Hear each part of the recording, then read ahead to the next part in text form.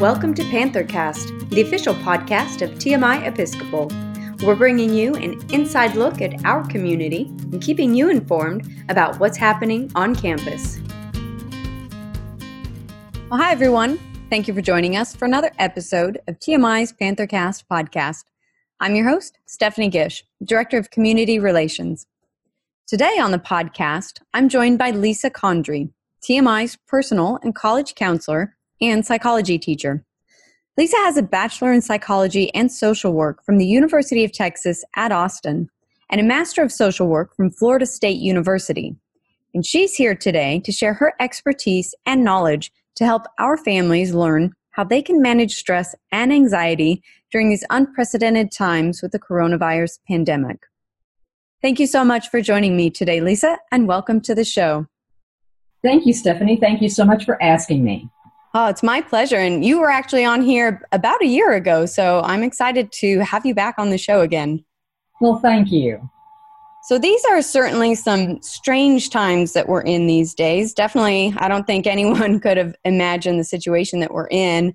And it's interesting to me, it seems like every time I get on Facebook or social media that I'm seeing a lot of my friends and colleagues who have families and children at home, that a lot of them are feeling the stress and pressure and overwhelm these days. So I was wondering if maybe you could start us off by helping to give some tips that will maybe give our parents some ideas on how they can manage their stress levels and to not feel so overwhelmed in this new environment that has uprooted our daily lives.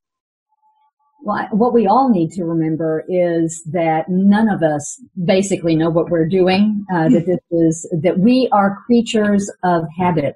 We love our routines. Mm-hmm. And we are also very social beings. So not being in our usual environments, seeing the people that we usually see, even for those of us that describe ourselves as introverts, which basically means that we recharge our batteries and get our energy from quiet time rather than in social settings as extroverts do.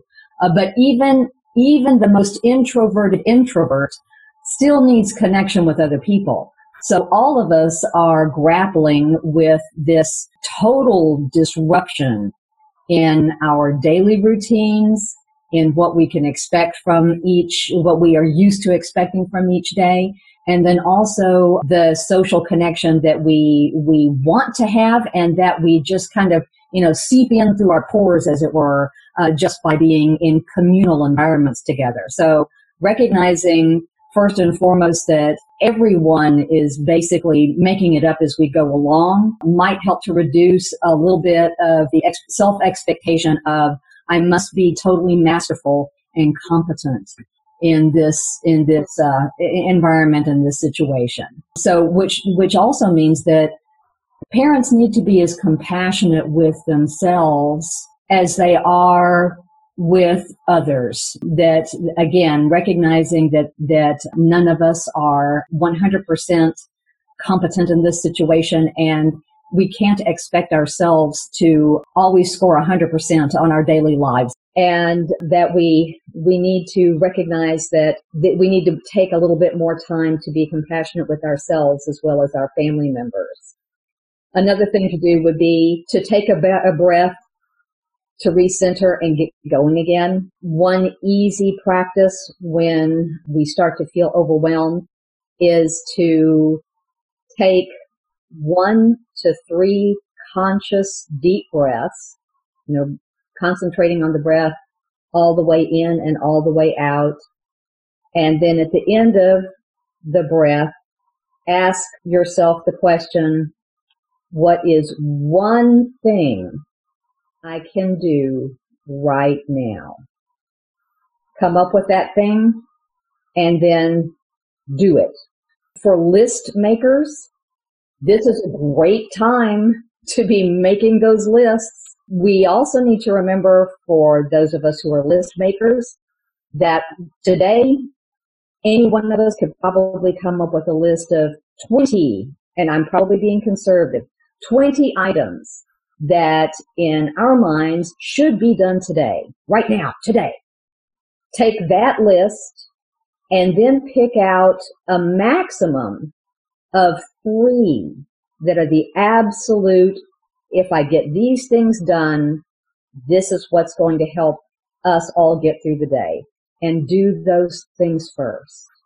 That sense of accomplishment of just being able to do those 3 things. And if that's all that you get done in the day, great. If you're able to pull other things off that list, that is also good.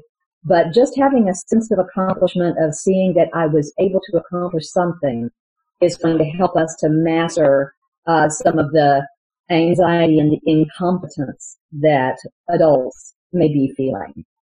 And then last but not least, certainly, would be to think about what you love about each member of your family. And then be sure to express that, either, a hug or a comment, even if it's just, I love you so much, or, a comment on something that the family member has done that is, thank you so much for doing that for me or doing that for us. But just an acknowledgement of love and affection towards others. As we give love to others, we also open up space for feeling comfortable and loved ourselves. Those are wonderful tips. I love that. And especially the last one there, to really emphasize giving that love and showing gratitude in a way, because there are so many times it's easy to be negative and we forget to practice those simple things. But the more that we practice giving love and kindness and showing some gratitude, the more we practice it, the more that becomes our default state, which really can have a tremendous impact, especially in a time like this where we're feeling the pressure every single day. Now, this is also an interesting time because we really no longer have that separation between work life and home life. It seems like those lines are definitely blurred now and very intertwined. So do you have any tips or ideas for our parents that will really help to recreate that divide and the separation between work life and home life? There are some, there are things all over the internet now about how to cope in doing business at home. And some of the ones that I've seen and heard that particularly resonate are things like establishing a schedule and with your children, especially if you have to share resources and spaces. So, I'm going to work from 8 to 10, and that way you can do your homework from 10 to 11 or whatever it is, and I can help you with that. But setting some scheduled times for both, the spaces and the resources, and then also have work apart and work together time, especially with younger children. And with that, when the parent is doing their work apart time, it would be good to establish ahead of time what is the appropriate way for children to get answers to their questions if they need them. Anything from, what do I do with this particular assignment to I can't find the fill in the blank, or Mom, he's tiny. All of that kind of stuff would be how does the parent deal with that when the child is at school? How do they communicate back and forth during the school day? We know that parents and students are communicating with each other about a multitude of things. Sometimes it's the day-to-day business of I'll pick you up at X time so that you can go to this other thing that you have to do, to the parent contacting and say, do you need your fill in the blank that you left at home today?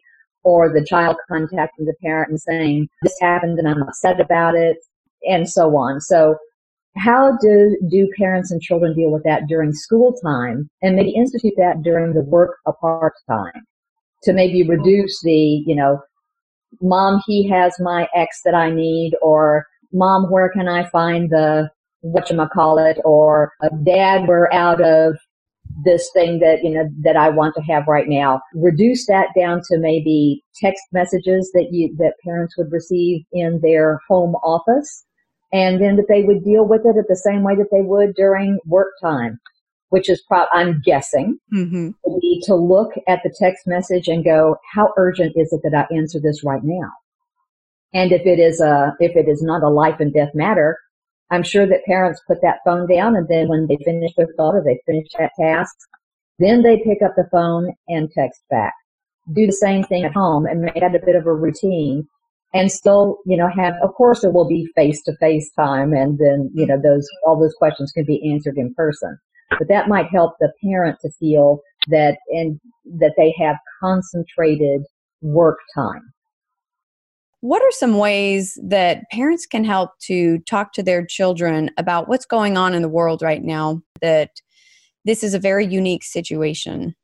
I think parents know best what the parameters are about what each child in their family, according to age, is able to understand and also to tolerate, as far as how much reality do they need to know. And so talking about, there's this disease that is so easy to catch, and we in our family are helping to keep ourselves healthy and everybody in our community healthy by observing these new rules, which mean, that we have to stay at home, which means, sweetie, you can't go to the grocery store with me today. And then also emphasizing there will be an end to this. And when there is an end to this, we'll be doing the things that we used to do, going to the store together. You'll be able to play with your friends again, and all of those things. So thinking through how much of reality can each of my children take, then also reminding them that this is temporary, although temporary when we're talking about weeks long can seem like forever to young children, and kind of feels like forever to us too. But we have the capacity to see farther in the future and know that there is an end to this, and we just need to keep re-emphasizing that with children of all ages. And this is something that maybe enlisting older siblings, and speaking about which, like our kids, our TMI kids, how can parents enlist their middle school and upper school kids in helping with the younger ones? And I'm not talking about, just free babysitting, but more on how can my older children help my younger children to cope in this environment? What should my teenagers and I agree upon about how they will talk to their younger siblings about what's going on, about boundaries for older siblings to have privacy both for their work and also for their social time or just their alone time, yet not leaving the little ones so that they kind of feel like, all the older people in the family are off doing things and here I am stuck alone. So this is a good time for teenagers to be brought into the family decision making, as well as enlisted for the help and the support that they can give to their younger siblings. Those are wonderful tips. And I love bringing in our older students to be able to guide the younger students through this process. So one of the things that our TMI students know you for is Tranquil Tuesday. And that is something that unfortunately we are not getting right now while we're all apart and doing some remote instruction. And Tranquil Tuesdays was really a tool that you brought to our community to help give the students a pause in the week, a chance to take a break and to focus and really center themselves. And I think that's something that we probably need now more than ever. So one of my questions to you is, how can families bring that Tranquil Tuesdays into their home and really implement it during this time and use it as a way to bring everyone together and to recenter themselves? They could do things either that are, formal, in quotes, or purposeful, relaxation or meditation type things together. One real easy one to do that is great for doing as a family or just to do individually is called the 5-4-3-2-1 grounding technique. And, everybody would get together. And let's say that the family decides to sit together and that start by, taking a breath, noticing the breath, and then start by looking and look for and notice 5 things. And each person would mention those things in their mind. I see the picture of the tree. I see the television set, so on, 5 things. And then 4 things that each person feels. I feel my body sitting on the sofa. I feel the computer sitting in my lap. I feel the coolness of the air around me. So 4 things. And then 3 things that they can hear. 2 things that they can, I'm getting up in my own thing here. 3 things you hear, 2 things that you smell. There we go. And then 1 thing that you can taste. This was one that I did when Ms. Banks had the middle school and me get together for a few guided relaxation sessions last school year that the kids really liked. And since they had it right after lunch, they still had the kind of the taste of something in their mouth. But if you're sitting in the middle of the afternoon and you haven't had anything to eat lately and you don't really taste anything at this moment, then remember the taste of something that you like. So that's something that can be done in less than 2 minutes and can just bring the family to sort of a nice, calm pause together. There are also all sorts of guided meditations that you can find on YouTube, and there are some that are child-centered so that they are good for the whole family, as it were. And 2, this isn't exactly meditation or relaxation, but families probably have a lot more opportunity to have a meal together than maybe they have had in the past. And a good thing to do at that mealtime would say, number 1, ban devices for all at the table. And then 2, that conversation is to be about things that each person finds interesting, something that they are curious about, things that they would like to ask each other about, but not the business of life, not, what is our schedule? What are we doing tomorrow? What homework do you have later? But more of, conversing like you would converse in relaxed times in the summertime when you don't have fuel hanging over your head.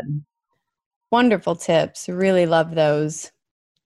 So last week, which actually feels like, to me, it feels as if it were 2-3 months ago, but it was actually just last week that you shared some tips with our students for thriving in these strange times. And I was wondering if you could just recap those a little bit and share those with our families and our audience on great ways to really just focus on the now and thrive with what's going on. Well, one thing that we all need to be doing is get out of the house. Mm-hmm. When we get out, even into our own backyards, being in the open air with natural light, even filtered through clouds, hitting our eyes, that is a mechanism that the body uses to set our sleep-wake cycle, and also is a benefit to mood and elevating mood. So getting out is a very good thing. Getting out and taking a walk is even better. that might help to feed a little bit of the the longing for social contact by seeing other people in your neighborhood even. Mm-hmm. But getting out and taking a walk, that exercise is also very important. And you actually, speaking of going out, you mentioned in your tips to the students, going out virtually and exploring the world using the devices and the technology that we have today. Yes. In that email, I sent a link to Explore. I believe it's explore.org, mm-hmm. which has all sorts of webcams all over the world to see animals in nature or see other parts of the world, but in the natural environments in Africa and the Arctic and places that maybe we have not been before, and we can be someplace else still while we are at home looking at our computers. What a great way to break up our new normal and to really get out, so to speak, virtually. Well, Lisa, you have provided some really incredible tips today. Is there anything else that we didn't get a chance to talk about that you want to share with our community before we wrap up? I think it's really important that every day we make sure that we have a personal contact with at least one other person outside of if in the families, even outside of our family group, to remember our connectedness to others in our wider circle. And even if it's like texting somebody that you haven't contacted lately, making a call to another family member, connecting with others is what is going to be a good source of strength and joy as we continue to deal with all this strangeness. Wonderful tips. I really appreciate you taking the time today and visiting with me to share all of this. So thank you so much, Lisa. Well, thank you so much for giving me the opportunity. Thank you for listening to TMI's PantherCast. We hope you enjoyed this episode. We'd love to connect with you and hear your feedback on the show. Send us an email at panthercast@tmi-sa.org. And if you want to know more about what's happening here at TMI, visit our website at www.tmi-sa.org.